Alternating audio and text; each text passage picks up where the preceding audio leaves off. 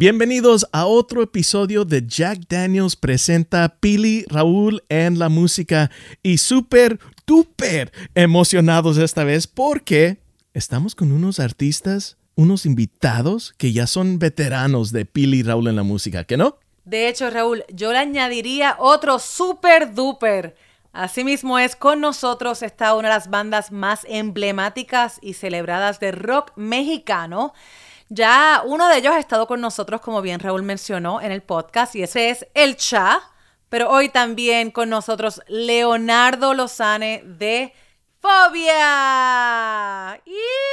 Y qué increíble el nuevo Unplugged que han lanzado los chicos, ¿no? A mí me pareció un Unplugged muy diferente, único, muy real y true to who Fobia is. Me hizo llorar porque estas canciones, Raúl, tú y yo crecimos con estas canciones. Tú y yo somos súper mega fans de Fobia. Y me encantó cómo ellos pudieron cambiar y reinventar estas canciones en el MTV Unplugged. Y de eso hablamos y muchísimo más con los chicos de Fobia aquí en Pili Raúl en la música.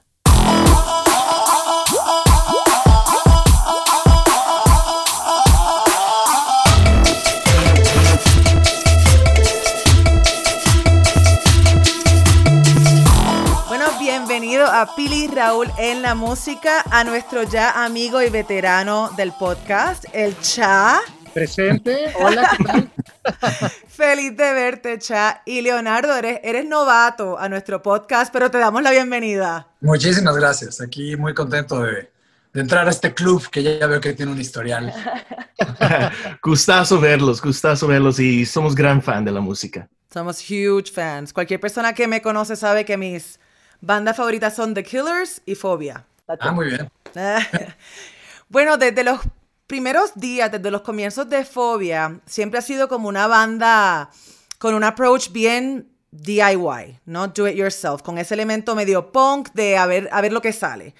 ¿Cómo pudieron mantener algo de ese ADN de Fobia desde los comienzos para este Unplugged que, pues tal vez es un poquito más metódico por, obviamente, la naturaleza y la magnitud de la producción? Pues sí, lo dijiste muy bien. Yo creo que siempre hemos sido un grupo. La verdad, uno de los factores importantes de mencionar es que empezamos muy jóvenes. Entonces, con esa inconsciencia que tiene uno entre los 16 y los 20 años, iniciamos a diseñar, entre comillas, este grupo que, la verdad, la única intención que tenía era, bueno, obviamente divertirse, pasarla bien, expresar nuestra gran pasión por la música, pero sobre todo también decíamos, bueno, si vamos a hacer un grupo hay que hacer algo que no hemos visto nunca en vivo, ¿no?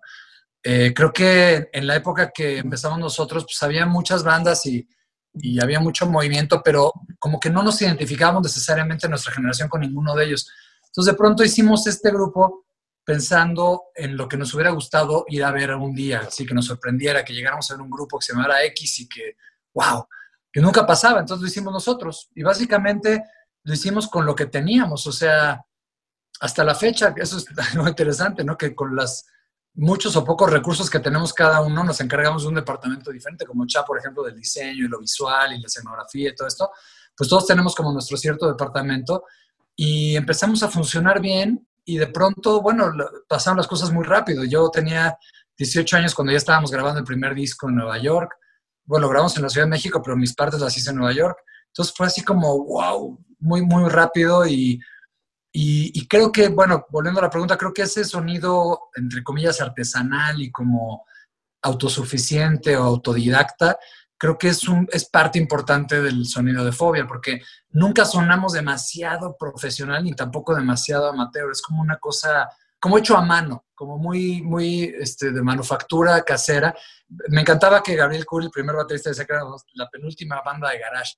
No tiene nada que ver dónde ensayes, si en el garage o en la sala, pero es un decir de estas bandas que pues, solitos ensayando y macheteando de lunes a jueves, todos estos chavitos de Fobia le estaban dando en su garage, o bueno, en su ático en nuestro caso, pero estábamos macheteando y esa inercia, sin darnos cuenta, es la que generó este mágico sonido que tenemos, que hasta la fecha no podemos describirlo. Es una cosa que se da cuando estamos juntos, pero es interesante ahora verlo en retrospectiva porque siento que ahí se empezó a generar como de darle y empezar a inventarnos y a diseñarnos juntos. Sí, aprender juntos. Sobre todo creo que la palabra bueno, el término que buscabas lo dijo Pili, ¿no? Como muy do it yourself, muy DIY, ¿no?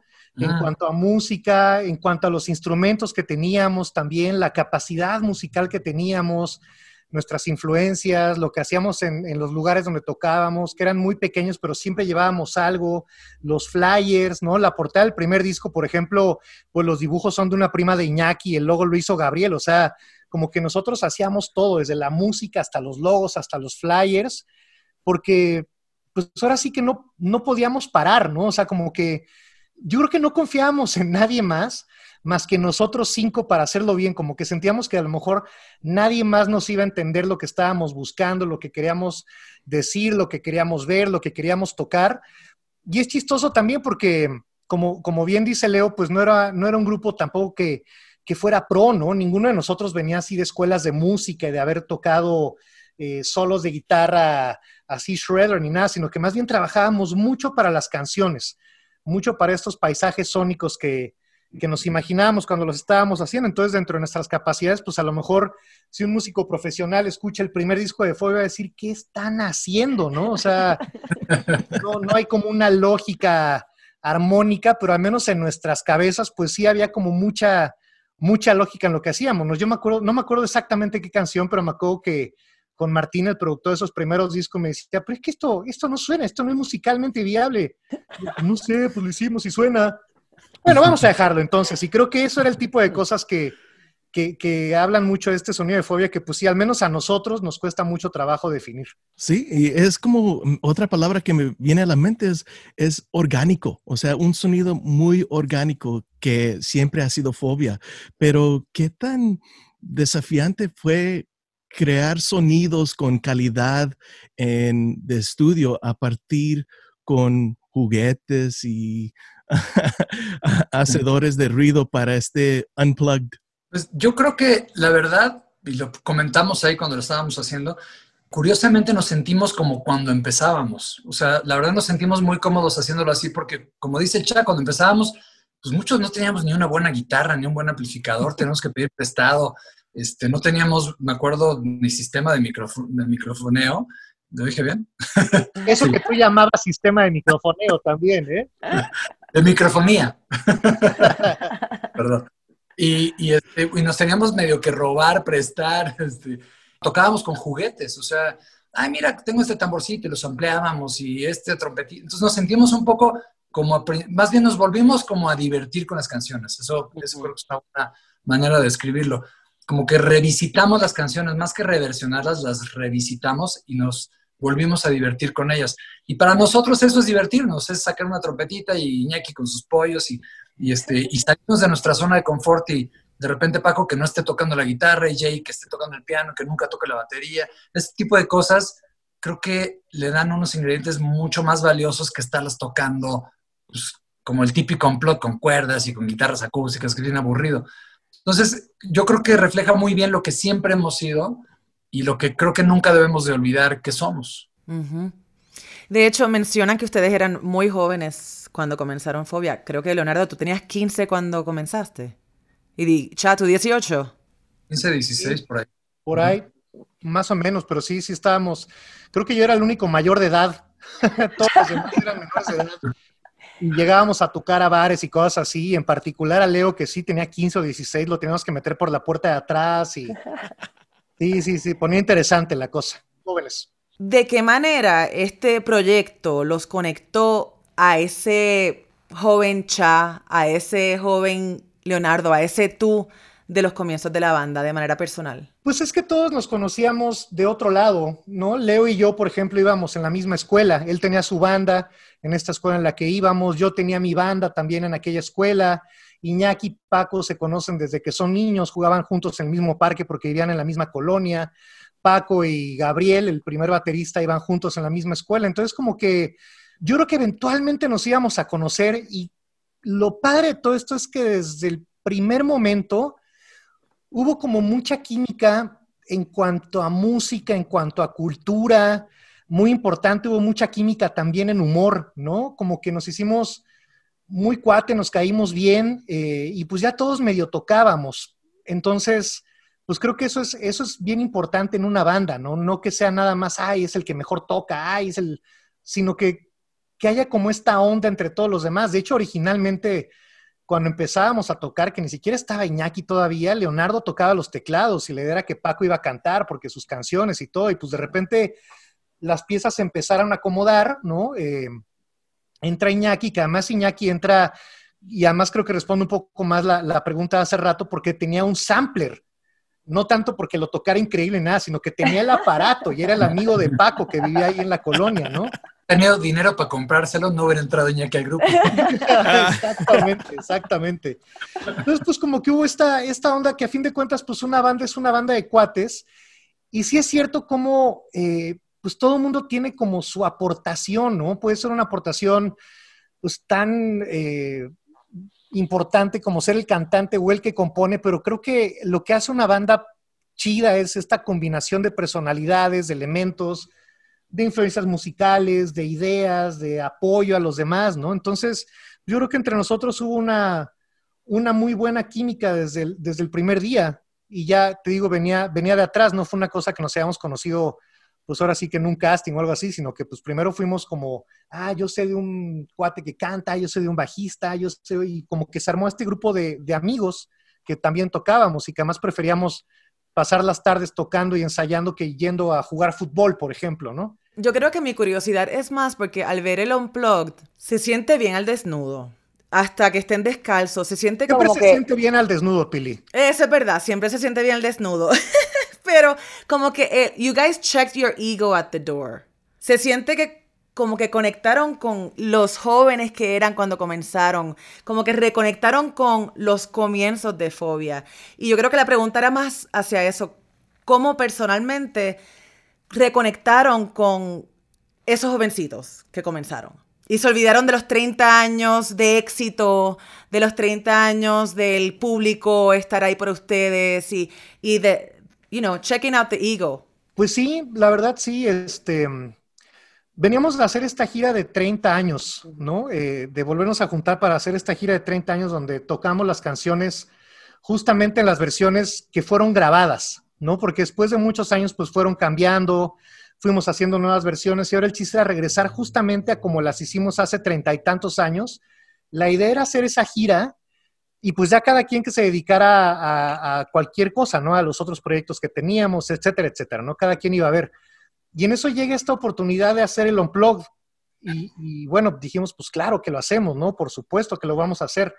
Es curioso porque siento que de manera inconsciente, ya desde hace varios años habíamos puesto reglas de qué no íbamos a hacer. Lo mencionó Leo ahorita, ¿no? De no cuarteto de cuerdas, no puras guitarras acústicas, ¿no? Entonces, pues llega el momento de hacer este Unplugged. Como decía Leo también, cada quien tiene ya como muy marcado su departamento y Paco tomó las riendas de la producción, que no fue fácil, ¿no? Porque las canciones de Fobia, pues si las escuchan detenidamente, tienen muchos elementos de programación, muchas cosas de percusión, muchos ruiditos que van apoyando lo que dice la letra, muchas cosas, ¿no? Entonces como que llevar esto a una cuestión acústica, yo no se me ocurría cómo, ¿no? Entonces creo que Paco hizo un muy buen trabajo.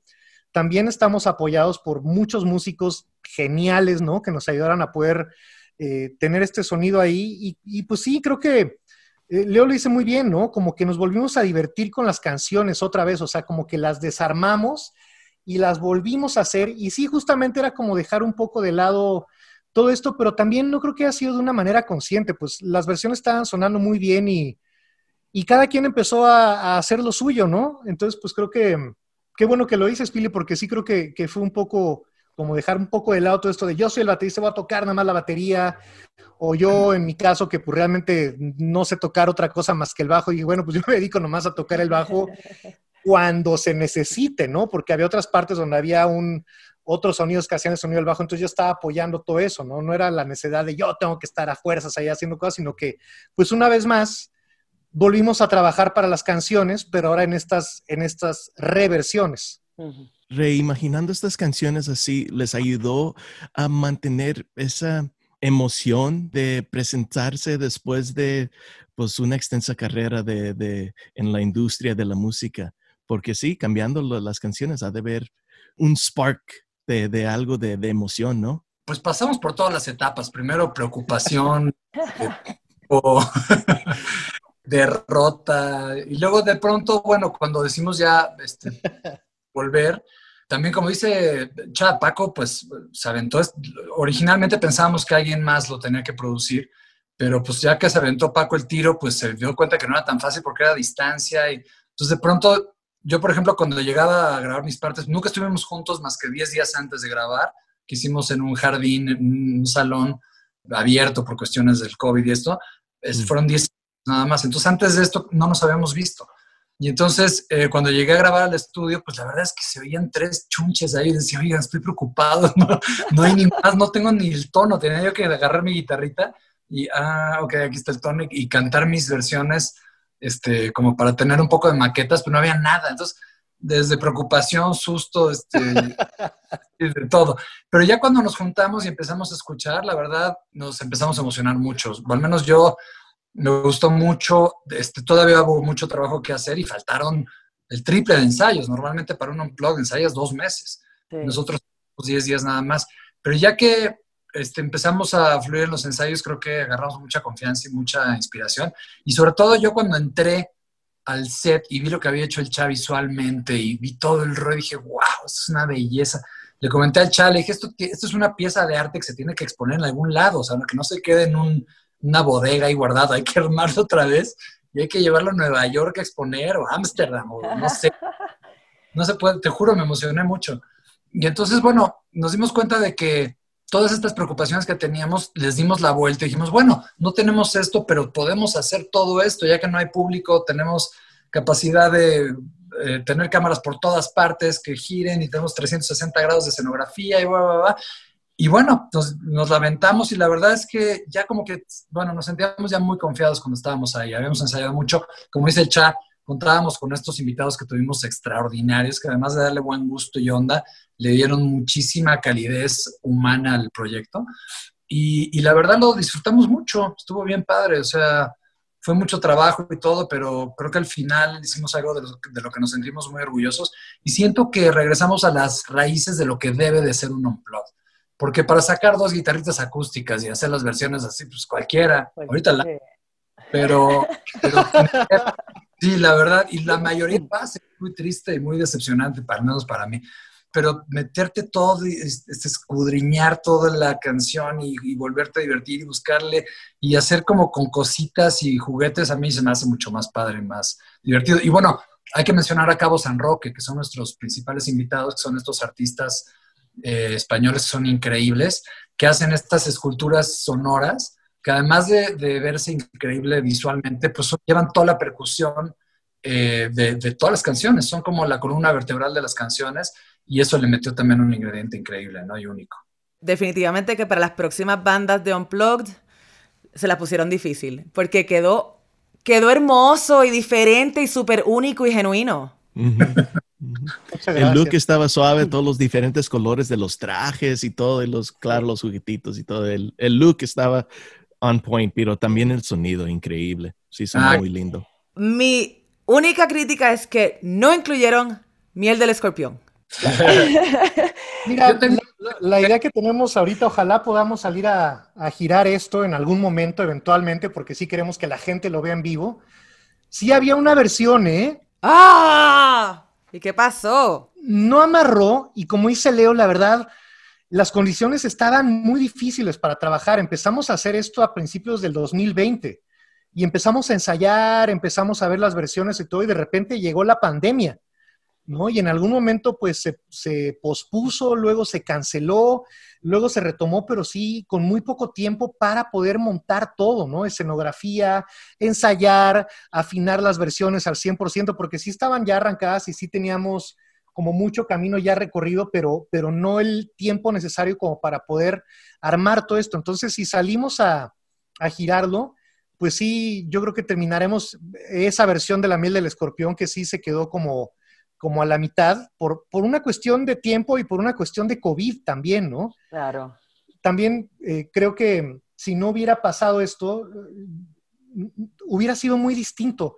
Yo creo que logramos tomar de lo malo lo bueno, ¿no? El setting del escenario que sea circular, la disposición de las cámaras, o sea, las cámaras estaban al centro, era un árbol de cámaras que también podía tomar las tarimas desde arriba, todas las tarimas tenían muchos detallitos, había como, ya no se alcanza a ver porque pues los instrumentos las tapan, pero había como muchos mensajes de apoyo y esperanza para la situación que estamos viviendo, ¿no? Así decía love, hope, resistencia, o sea, como muchas cosas ahí, porque la verdad fue un unplugged hecho en unas condiciones que ya que lo ves, se ve fácil, pero sí estuvo difícil, ¿no? El personal esencial para poderlo trabajar, el armar la escenografía tuvo que ser en muy poco tiempo por la cuestión de que no podía estar mucha gente reunida al mismo tiempo. Entonces, sí nos faltó tiempo, pero yo espero que cuando eventualmente lo podamos girar, pues sí montaremos una o dos canciones más que se quedaron ahí a la mitad. Cruzando Deluxe dedos. Edition.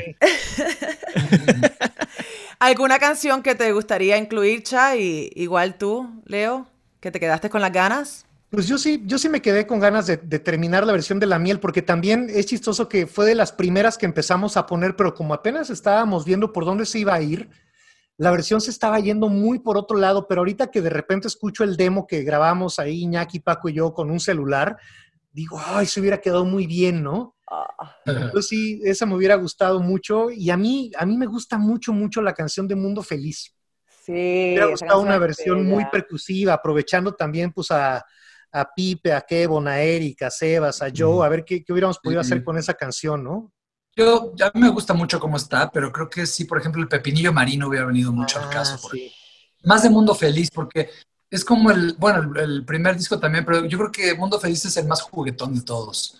Es como, no sé, para mí es como el más de juguete. Es que ese álbum es un viaje, Sí. literal. Pero bueno, ahí está Caminitos hacia el Cosmos, El Diablo. Entonces sí lo visitamos, pero no sé, yo digo, está bien, yo creo que está muy bien balanceado. Aparte, complicado. Faltaron de leche, eso sí. Faltaron de leche, exactamente. Sí. Sí, es verdad. Yo creo que Plástico hubiera estado padre, por ejemplo. Ándale, Oh. sí. Plástico. Sí, son muchísimas. Y hablan que no quisieron hacer los típicos quartets o las típicas armonías, pero ¿cuáles otras reglas quebraron y rompieron y cuando querían interpretar estas canciones de nuevo? No coristas, No sección de coristas. metales. Ándale, exactamente. No featurings, ¿no? No featuring. Pero sí, como que nunca hemos sido tampoco de featuring. Siempre hemos sido como un club de 5 que nos salimos a tocar ahí, ¿no? Aunque sea el Palacio de los Deportes o el Auditorio Nacional o cosas así. Siempre hemos sido como Ahora los featurings ya agarraron otra onda. Antes se invitaba por buena onda y para sumarle. Y ahora ya siento que es como pura estrategia, están de flojera, la verdad. Y eso es como más, o sea, quisieron abrir puerta en el reggaetón y para que no hubiera confusión, mejor nadie. Exactamente. Sí, no hay química, ¿no? No. Hablando de química, obviamente ustedes llevan estableciendo esa química entre ustedes desde el comienzo, pero la química va cambiando y las personalidades van cambiando. Y ustedes son una banda que han pasado por todo. Han roto, se han separado, han vuelto, se han separado, de gira. ¿Cómo ven el futuro de Fobia? Pues es que ahorita está difícil saber cuál es el futuro de la música, ¿no? La idea pues era hacer esto unplugged, salir de gira y ver qué pasa. La verdad, creo que Fobia nunca ha tenido un plan. O sea, empezamos a tocar porque pues nos caímos bien, nos gustaba la música que estábamos haciendo, pero como que nunca fue el plan, sí, vamos a tocar y vamos a grabar y luego una gira y luego otro disco. No, como que siempre nos ha ido sorprendiendo la música, nos ha ido sorprendiendo la vida.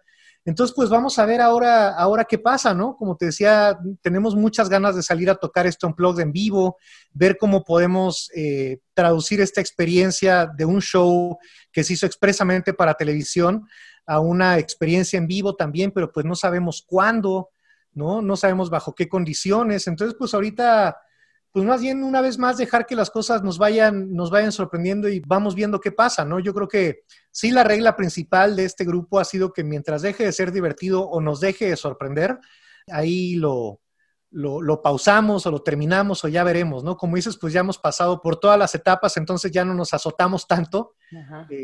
Sabemos que los descansos son importantes, sabemos que darle espacio a todos para que hagan sus proyectos es importante también, ¿no? Sabemos también la importancia de lo que podemos hacer los 5 juntos. Entonces, pues vamos a ver, ¿no? Ahorita, pues ya hay muchos cambios, ya vienen las vacunas, ya hay alertas naranjas, al menos aquí en la Ciudad de México, ¿no? Se acaba de anunciar. Entonces, pues vamos viendo a ver qué pasa, ¿no? Me preocupan mucho las bandas pequeñas, las bandas jóvenes que pues sí está difícil ser una banda novel ahora, porque ahora que regresa la música, pues todo el mundo, supongo, y todos nos morimos de ganas de ir a conciertos, pero los empresarios pues van a querer ir con las bandas grandes para asegurar una recuperación económica, ¿no? Poder volver a tener estabilidad.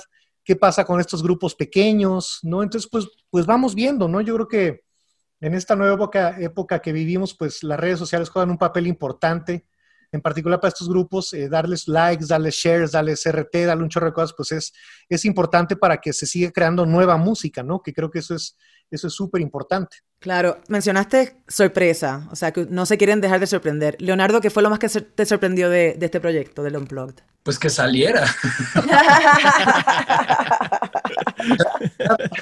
Ya estaba prácticamente cancelado, como todo lo que sea, como todo este año, que ha sido cancelado, en el mejor de los casos pospuesto, pero cuando recibimos la llamada sorpresiva de que, oigan, pues MTV está adentro, las marcas están adentro y la disquera está adentro. Si ustedes se la avientan, luz verde, pues bueno, nos dio mucha esperanza, también preocupación y todo lo demás, pánico y demás, pero la sorpresa de que lo pudiéramos lograr y además, pues sin ningún enfermo y o sea, ahora sí que salimos adelante al 100, pues fue una gran sorpresa. Pero también otra cosa que es padre es la respuesta de la gente.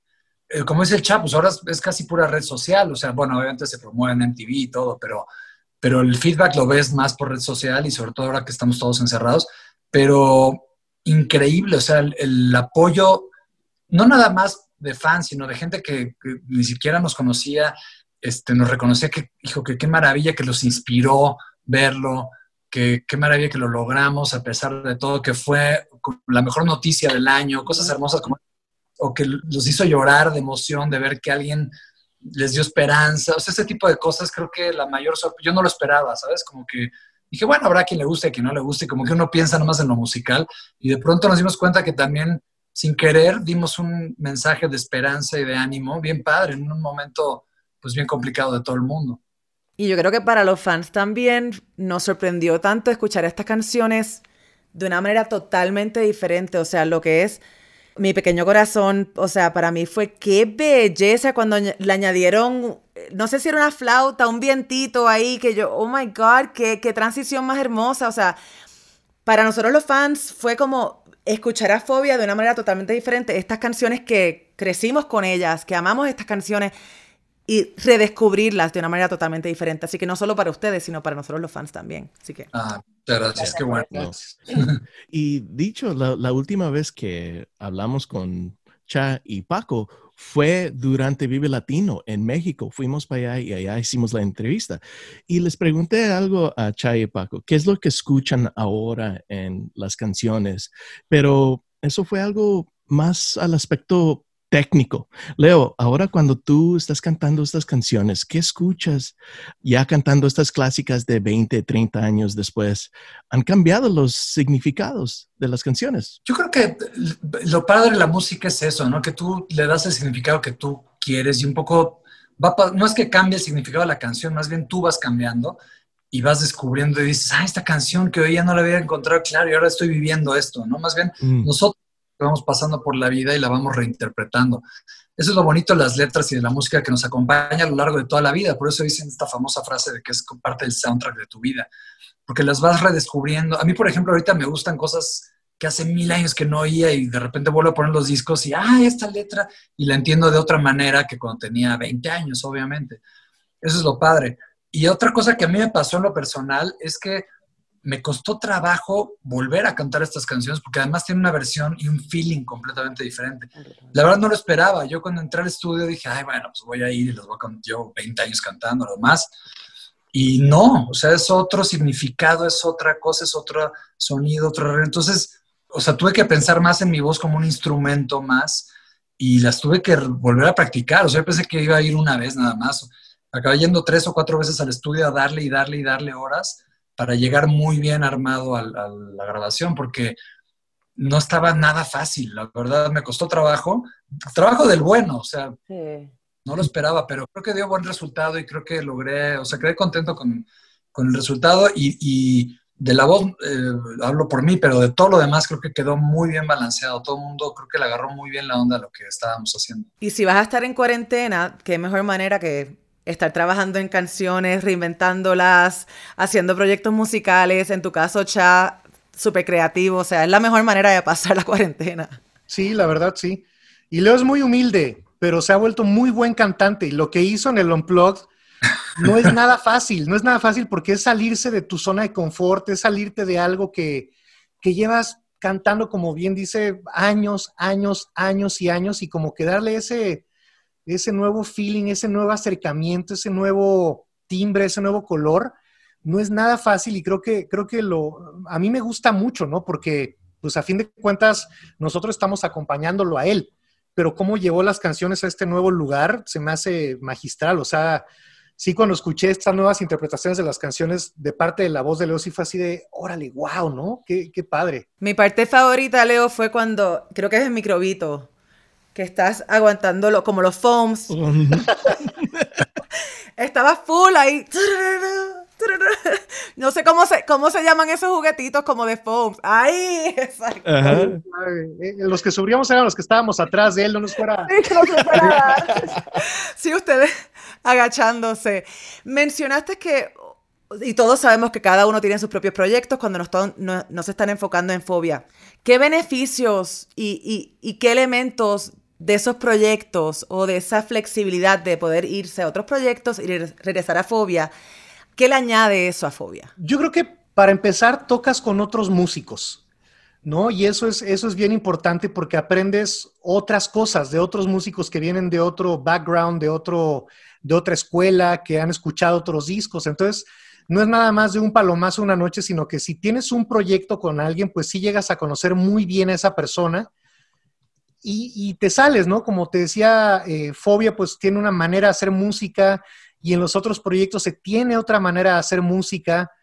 Leo en los Concord, por ejemplo, pues ha tenido chance de tocar con muchísimos músicos increíbles y además van rotando, ¿no? Entonces como que van entrando nuevas ideas y creo que también es padre que puedes ir como especializando tus cosas. Tengo una idea de hacer algo así, pero así no estoy obligando a los demás de Fobia a que hagan un grupo así o asá, sino que Fobia se va a tratar de esto, este otro proyecto se va a tratar de esto, este otro proyecto se va a tratar de eso, y cada persona que está en cada proyecto va a estar muy enfocada en que ese proyecto se trate de lo que se tiene que tratar.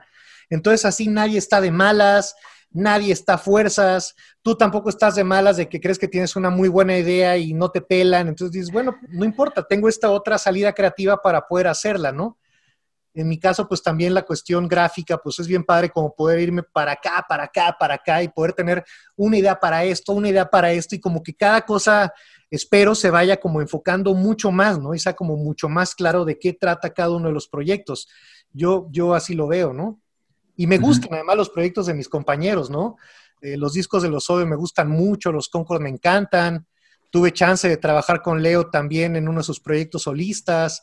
Cuando fuimos a ver a Leo, Iñaki y yo a Jesucristo Superestrella, también estábamos como tías orgullosas, dándonos pasos, y pues así, ya sabes, emocionados. O sea, es padre que vayamos creciendo juntos como grupo, pero también es padre que vayamos creciendo todos de manera individual, porque a fin de cuentas eso hace que el grupo sea mucho mejor, ¿no? Yo me siento mejor músico que hace 20 años, que hace 10 años, que hace 5 años, ¿no? Siento que he aprendido mucho, me he vuelto más responsable en muchas cosas, que antes decía, ay, no, rock and roll y bye, ¿no? O sea, como que ya te empiezas a clavar en otras cosas, pero no pierdes esta otra esencia también de sí, rock and roll y a ver qué pasa, ¿no? O sea, a mí se me hace muy sano siempre esta cuestión de que haya otros proyectos para las bandas. Igual, sí, además te ayuda mucho como a reenamorarte de tu grupo original, o sea, como que es un recreo y luego, pues es como cuando viajas, ¿no? Dices, ay, qué padre acá, pero sí extraño de México esto. Ajá, vale. Te reenamoras de lo tuyo y cuando regresas lo valoras más y hasta puedes resolver cuestiones que tal vez ni siquiera podías ver.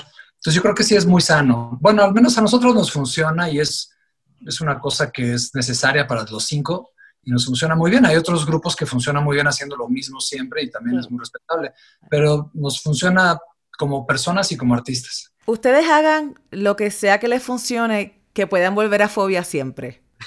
Siempre.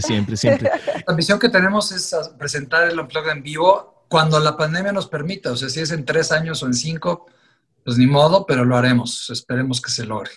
Para terminar, una preguntita, que hay algo que no han hecho que aún les gustaría hacer o que les gustaría, ¿cómo se dice? Make it count. Pues yo creo que a Fobia le falta tocar mucho. Hay muchos lugares que tenemos que ir todavía, ¿no? En otros países, sobre todo. En otros países, ¿no? Europa, por ejemplo, ¿no? Nunca hemos ido como Fobia Europa. Argentina, nunca hemos ido como Fobia Argentina, ¿no? Tirarle para arriba, o sea. Y bueno, siempre hemos dicho que nos encantaría tener nuestra propia lunchbox, nuestro propio cereal, ¿no? Ese tipo de cosas. No puedo creer que nunca han tocado en Argentina. Eso me deja en shock. Sí, nunca hemos tocado en Argentina. En Chile sí, por ejemplo, pero nunca en Argentina. Eso hay que hacerlo. Hay que hacerlo. Estamos seguros que este Unplugged y con toda la escenografía hermosa que has creado, Cha, muchas gracias. Y con todos los juguetitos y la producción completa va a ir de gira. Yo sé que sí. Y que van a incluir la miel del escorpión. Claro. Ya está avanzada, ya es cosa de terminarla. Sigan haciendo lo que hacen. Los amamos. Han hecho nuestra vida y nuestro mundo mucho más feliz a través de su música. Este Unplugged es una maravilla. Es mágico. Todo aquello que no lo ha visto aún, asegúrense de escucharlo en Spotify, comprarlo, verlo en YouTube, apoyar a las bandas, tanto las nuevas como a las legendarias como Fobia. Cha, te queremos. Leonardo, bienvenido al club de Pili y Raúl en la música. Gracias. Encantado. Saludos. Muchas gracias. Un gusto verlos a todos. Igual, muchas gracias por estar con nosotros y por la música y por tantos años y que les sigan fuerte. Un abrazote. Ahí estamos. Gracias. Abrazos. Bye. Bye.